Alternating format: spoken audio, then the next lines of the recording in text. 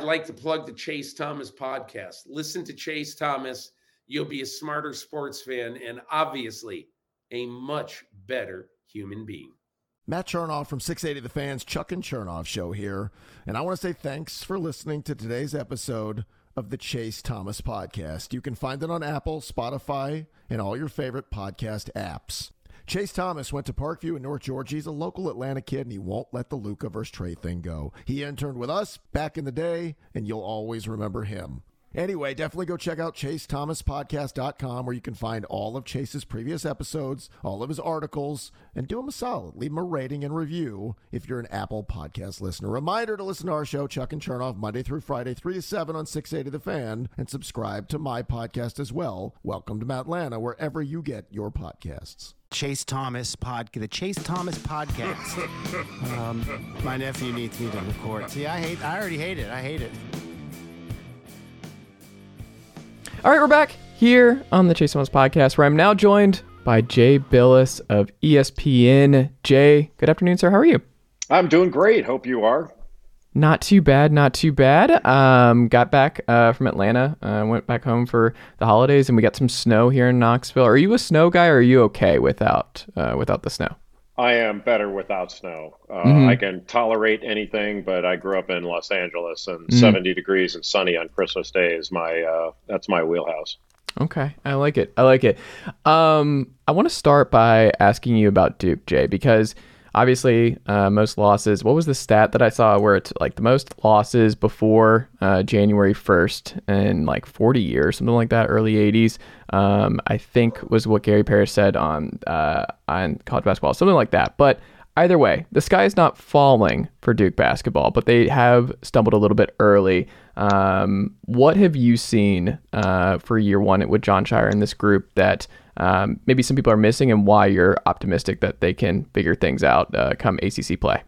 Well, because they're young and they're really talented, and I think they're very well coached. I mean, the losses they've suffered, they've played a really difficult schedule. So, losing to Kansas by a small amount, that nobody's beaten Purdue. So I don't think they're in they're not in poor company there.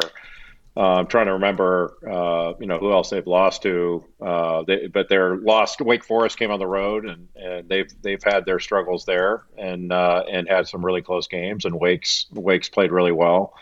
So I'm not sort of down on Duke at all. That was a surprising stat, though, if that's true. That the most losses they've had, prior to January 1, I'd find that kind of hard to believe given the years they've had.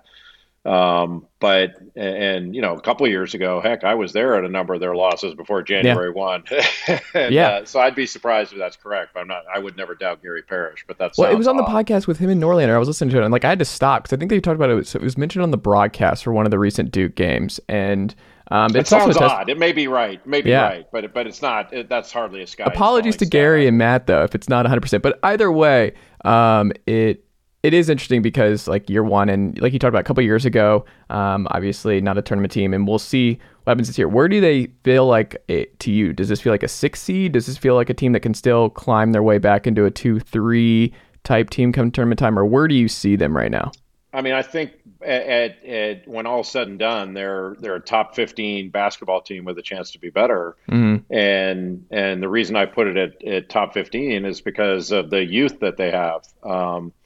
If once Lively and Whitehead are healthy and have some continuity, if they're able to get that, that makes them that much better. I mean, it's hard to, when you've got, two potential first-round draft picks that haven't really been able to play significant minutes throughout the early season, it makes it a little bit more difficult. But they've got some really good talent, and I'm bullish on their chances to be a very good team. Now, are they going to be as good as Purdue or UConn, who I think are the two best teams that I've seen? I don't think so. I think those teams are better, but there's not a wide swath of teams that you could say, okay, they're better than Duke, and there isn't a long list of teams saying, well, they can't win against this team. They can beat almost anybody. Who do you think has the best opportunity to break out in ACC play on this roster right now? Who are you betting on to break through and have a really good ACC run on Duke's roster right now? On the roster itself, well, Filipowski, Yeah. I think has been very good. I think they need to get more consistent play out of Jeremy Roach. And then Tyrese Proctor, I think, can be very good. He's just still really young. He's actually a reclassed kid that came in early out of high school, but he's an NBA player in the future. It's just a question of when. So they're good, and I don't have any doubts, that they'll continue to improve throughout the course of the season. But nobody's going to go through this whole thing undefeated. We're gonna see teams. We're gonna doubt. There's not a team out there that we're not going to doubt at some point. That's kind of just the way this season's going to go. But the two teams I have the least doubt about are Purdue and UConn. Well, we'll get into UConn in a second because I wanted to pick your brain on them. Last thing on Duke, though. What's the biggest difference that you've seen that John Shire's already implemented that's a little bit different than what you've seen for so many years with Coach K actually on the floor? What are some different wrinkles you've noticed? They're doing a little bit. There's some differences in the way they run ball screen actions and sort of the spacing that they use. But I don't see a bunch of like, oh my God, things have changed type of deal. They're more of a containment defensive team, but that's because of personnel more than anything. I think there'll be times in the future when they'll be able to get out in passing lanes and be more of a pressure defensive team. They're not a team that gets a lot of steals right now because they're so big. They don't need to press out right now. They can, but it's not necessarily who they are. So they're defensively, I like the makeup of their team. But to be, they're not a knockout punch team just yet because of some of the personnel losses that they've had. But I like the way they play. Obviously, I'm a UT alum and here in Knoxville and watch a lot of UT basketball games up close. But I'm curious from what you've seen from Tennessee. Obviously, the defense is there with Rick Barnes' group, and this is maybe the best defensive team he's had thus far. The offense is a question. We'll see what happens with Josiah Jordan-James this week and if he's able to go. And that's just such an important part of where they can get offensively. But based on what you've seen thus far from Tennessee, do you see enough of an avenue for this offense to get good enough to make a deep tournament run, or do you still just have too many questions about how they match up offensively come tournament time once again? I don't think it has to do with questions that you may have or I may have. All you have to do is watch it. They're just not consistent offensively. And when you've got so many guys, like they get a lot of second shots, which is good because they miss a lot of their first ones. And they're not a good finishing team. They shoot a ton of threes and they don't make them at a high rate. But because they defend so well, they can absorb an off night and still win. And when they do hit shots, they're gonna win. But they're just inconsistent. They're not a consistent shooting team. And that has nothing to do with the schemes that they run, the kind of shots that they take, things like that. They just don't have a ton of really good shooters. And they've got some guys that can make shots and that I would call streaky. I think Keys probably, if they had a horse game, he'd win. But they don't, and a number of the guys aren't good. A number of their players aren't good around in finishing in 2-point range. Yeah. And so that inconsistency there, and all these numbers include their offensive rebound stickbacks now, which they get a fair amount of. Last time I checked, it's been a while, but they're in the top 2 or 3 in offensive rebound percentage. And now if you hit more of your first ones, that'd be really good. Those numbers would be really good, but they just don't hit enough of them. And I think when you get into the later parts of the season, when other teams are going to be more proficient scoring against your defense, that defense is spectacular. The numbers are off the charts, but some of those numbers are created against teams that can't score anyway.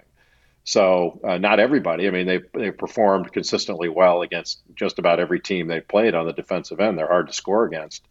But I don't know. Like, I think when you watch Tennessee play in their best games, you're going, who's going to beat these guys? But if you watch every game, you're going to go, okay, I can see it.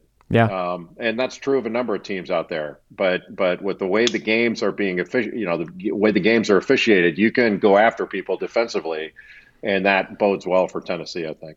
Yeah, it's just going to be pulling teeth every week, I think, against the big dogs. It's just, I don't see the offense and the shot makers just being there. And we'll see if Josiah Jordan-James' knee is not right all year. I don't see the path. Like, he's just so important at the top of the key, and he's probably their best shooter.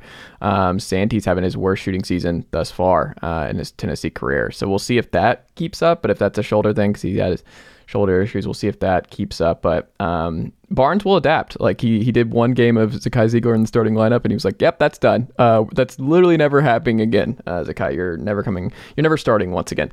But we'll see what happens with Tennessee. We talked last time about officiating, and you just mentioned kind of team styles like Tennessee with their aggressive defense being a huge boon to them for success with the way the game's officiated. I'm curious, is there a new trend? Because we talked about what you saw last year with trends in officiating and how that affected shot making across college basketball. Have you noticed a new one thus far, or is it pretty steady based on what you saw last year? No, I'm not even paying attention to that anymore. Not my issue. I don't care. They can call it the way they want. The person who cares least about the way the games are officiated now is me. I do not care. But I'm not immune. Like, I see what's going on out there. Mm-hmm. The game is really physical. So I'm not saying that in a judgmental way. I'm saying that in a factual way. Mm-hmm. So if it's physical, be more physical. Mm-hmm. And I think you hear it. So you don't need to listen to me. Listen to any coach that talks about what it takes to win. The first thing they say is, we got to be more physical. And so while there are certainly people on the administrative side talking about something different, what's actually happening is physicality is carrying the day. So for Houston, for Tennessee, for a number of teams that are hang their hat on defense, man, be as physical as you want. Mm-hmm. You go after people. You got to do you have to do what is allowed in order to be successful. And so I think we're seeing that. And you're seeing some of the top defensive teams up near the top as a result of that. And that's one of the reasons they are one of the top defensive teams, is because they're not afraid to go out and be physical and bang bodies and bump cutters and things like that. Who's got the best style that you've seen this year? Who have you enjoyed watching just schematically the most? Who plays a really fun way that you've enjoyed? Purdue, it would be at the top of that list, and then UConn. Now, those are the teams I mentioned, I think, are the two best. I really enjoy watching Alabama play. I think they're really good, and I think Arkansas, if Arkansas were healthy, I would really like to see them play. I mean, Nick Smith Jr. hasn't been healthy all year. He's played a few games, but that's it.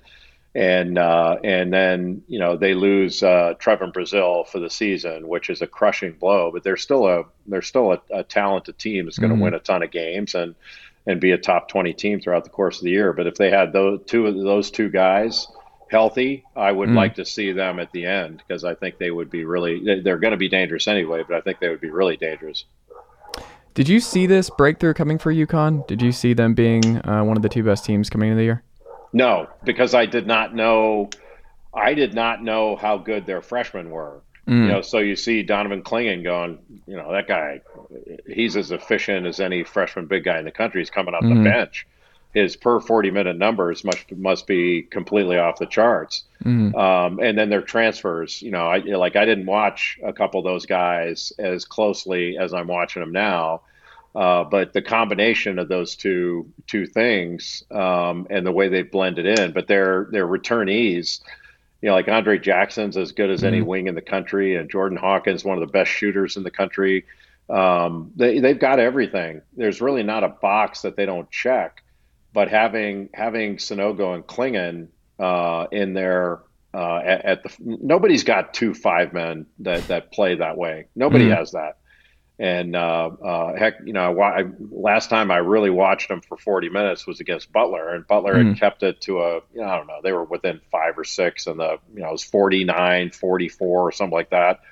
and it was at Butler, and UConn outscored them. They must have outscored them 27-5 on the way to the house. I mean, I couldn't believe it. It was just it was like watching a car take off against a big wheel in a race. I mean, it wasn't fair. And they've got that in them. I haven't seen them play poorly. I'm sure, Danny Hurley would say they have, but I haven't seen them play poorly yet. Do you think that matters? Because you hear that a lot as just a cliche talking point where it's like, oh, we haven't seen them face real adversity. But you being a former big time player, Jay, like, do you buy into that? Do you think that actually matters as to whether or not you're going to succeed come tournament time if you haven't been challenged that way? Well, they've been challenged. There's a difference between I haven't seen them play poorly and they haven't been challenged. Yeah. One, they've been challenged, and they will be going forward. I think that the thing that I never really agreed with was the idea that if an undefeated team, like say a couple years ago, it's longer than that now, 6-7 years ago, when Kentucky was unbeaten going into the Final Four, and you would have some of these folks that would say, well, they'd be a lot sharper if they had a loss. Yeah. I've never bought that. It's funny how UCLA, when they had Lou Alcindor, how sharp they were with no losses. And, I think Bill Walton played an undefeated team. It didn't seem to bother them. Right. And so I've never understood that. You lose because you don't play well in a particular game, not because you needed that sharpness. Otherwise, everybody go out and lose before the tournament, and it'd work out well for you. I just think they've got the best balance of really, really talented offensive players that play well together, and really capable defenders that are super athletic, and then the ability to protect the lane and protect the rim. And when I say rim protection, it's not just shot blocking. They can keep you out of the lane, and they can wall up and make you take shots over them, and they usually rebound those shots to where there aren't easy second ones. We'll end on this. It's kind of funny that Purdue's kind of breaking through. You have Zach Edey, who's just having just best college basketball season of anybody to this point. They've always been one of those teams that we've all, I think, enjoyed and rooted for. Matt Painter plays a fun style. They've had stars in the past, like Jaden Ivey was so much fun last year. And you go up and down the list, like Carson Edwards was a lot of fun. The offense has always been there, but the defense has. And you look at it this year and you're like, defense is a little bit better. And if the defense can get to a certain point, you're like, okay, the offense is always going to be there, but you wondered about the defense and if they were ever going to be good enough to win enough, be good enough defensively to make a deep run. Do you buy that? So when you're saying that they're one of the two best teams, does that feel different this year when you're watching Purdue, that this feels more sustainable come March? I don't. I guess I'm like everybody else in a way where I'm sure that there are past performance issues that creep into the back of my mind about things. I mean, I can't say my brain doesn't allow that. But it's pretty rare that I allow that stuff to affect the way I view things right now. Like, first of all, it took an extraordinary thing by Virginia, with Kihei Clark and a few years ago after that missed free throw for them to not be in the Final Four that year. What was it, 19? So otherwise they would have been there in a heartbeat. And last year lost to St. Peter's when I didn't think they should have. But, I think they have what it takes this year. They are not an older team in the backcourt. They've got freshman guards, but they've got such good depth. When they go to the bench, they bring in so many quality bench players that Matt Painter can press a lot of buttons. Because if I, and this goes for anybody, but if any of us were using past performance, we'd write Tennessee off right now. Yeah. Like why talk about Tennessee? They haven't done it in the past, and they've not played well in the tournament, and they've not shot it well in certain. So it doesn't. I just don't think those things inform. And they've had, that's been some adversity they've had. So sign them up. I mean, I don't know how this stuff works. When does adversity help you? Yeah. It helps you in hindsight. And when does that loss help you? It helps you in hindsight. Otherwise we'd be a hell of a lot better at predicting this stuff, and nobody's been able to predict live sports ever. Yeah. We can't predict it. That's why Vegas and Atlantic City have made so much money over the years. But I do like the way they play, but more than the way they play, I like the makeup of this team. There is a function of, some of their youth that say, okay, in some of these situations that may show up in a given game, but man, it hadn't showed up yet. They've played. I've seen them in some pretty tough spots, and they've responded in a way. I think their level of competitive spirit and fire has trumped their lack of experience in those areas or those situations. So, but who knows? If it shows up later on, we'll all be able to say "I told you so" because we talked about it once. Yeah, there you go. Jay, what can the good folks check out from you across ESPN and everywhere else this week with you? What are you calling this week? I don't have anything this week. Nothing this week. It's all football. Okay. So this is usually the time of year where I get a few days to kind of recharge because I've already done 25 games since November. I think it was November 11th. And from November 11th to December 12th, I traveled over 30,000 miles. And so I got to put a little tread on my tennis shoes here. And so I've got a few days before I get back at it. Is it too cold to golf, or are you getting some time to golf a little bit before you get back? It is way too cold to golf. Yeah, it's barely warm enough to go outside. I mean, it was wind chill. It's not. I know in Knoxville it's been bad. It's a little. You have a little more elevation than we do in Charlotte, but it's been as cold here. It's starting to break now, but it was as cold as it's ever been. I mean, we were setting records. Yeah, I can't imagine what it was like in Buffalo, New York, or some of these places in the Midwest where they're trying to dig out. We didn't have to dig out. We just, we just didn't want to go out. We had rolling blackouts though, or brownouts. We had that too, yeah. And we were my wife's trying to figure out, like, why is this happening? I was like, they have to buy power and make it. They have budgets of power too now. So I have no idea how it worked, but I was just hoping not tonight. As long as it's tomorrow during the daytime, I can handle it. Absolutely. Well, Jay, stay safe out there. Enjoy the rest of your holiday break. And I'm excited to get you back on the calls this season, and just very, very grateful for you making the time for this program. I greatly appreciate it, and we'll have to talk again soon. Look forward to it. Thank you for having me. Thanks, Jay. This is Ben Ingram, radio voice of the Atlanta Braves, and I'm here to tell you that you've reached the end of today's episode of the Chase Thomas Podcast. As a friend of the podcast, I'd like to say thank you for listening to today's episode and hope you return for the next one. To show your support for the program, tell a friend or coworker or even a family member about the program. And if you're an Apple Podcast listener, leave the show a rating and a review. It goes a long way. That'll do it for me. But don't forget to listen to myself and the rest of the team at 680 The Fan and the Braves Radio Network this season. Go Braves! Chase, I think I'm going to hear more about you. I really do. I think you've got a way about you that you're interviewing, your pleasantness, you're smart. So I think I'm going to hear big things about you.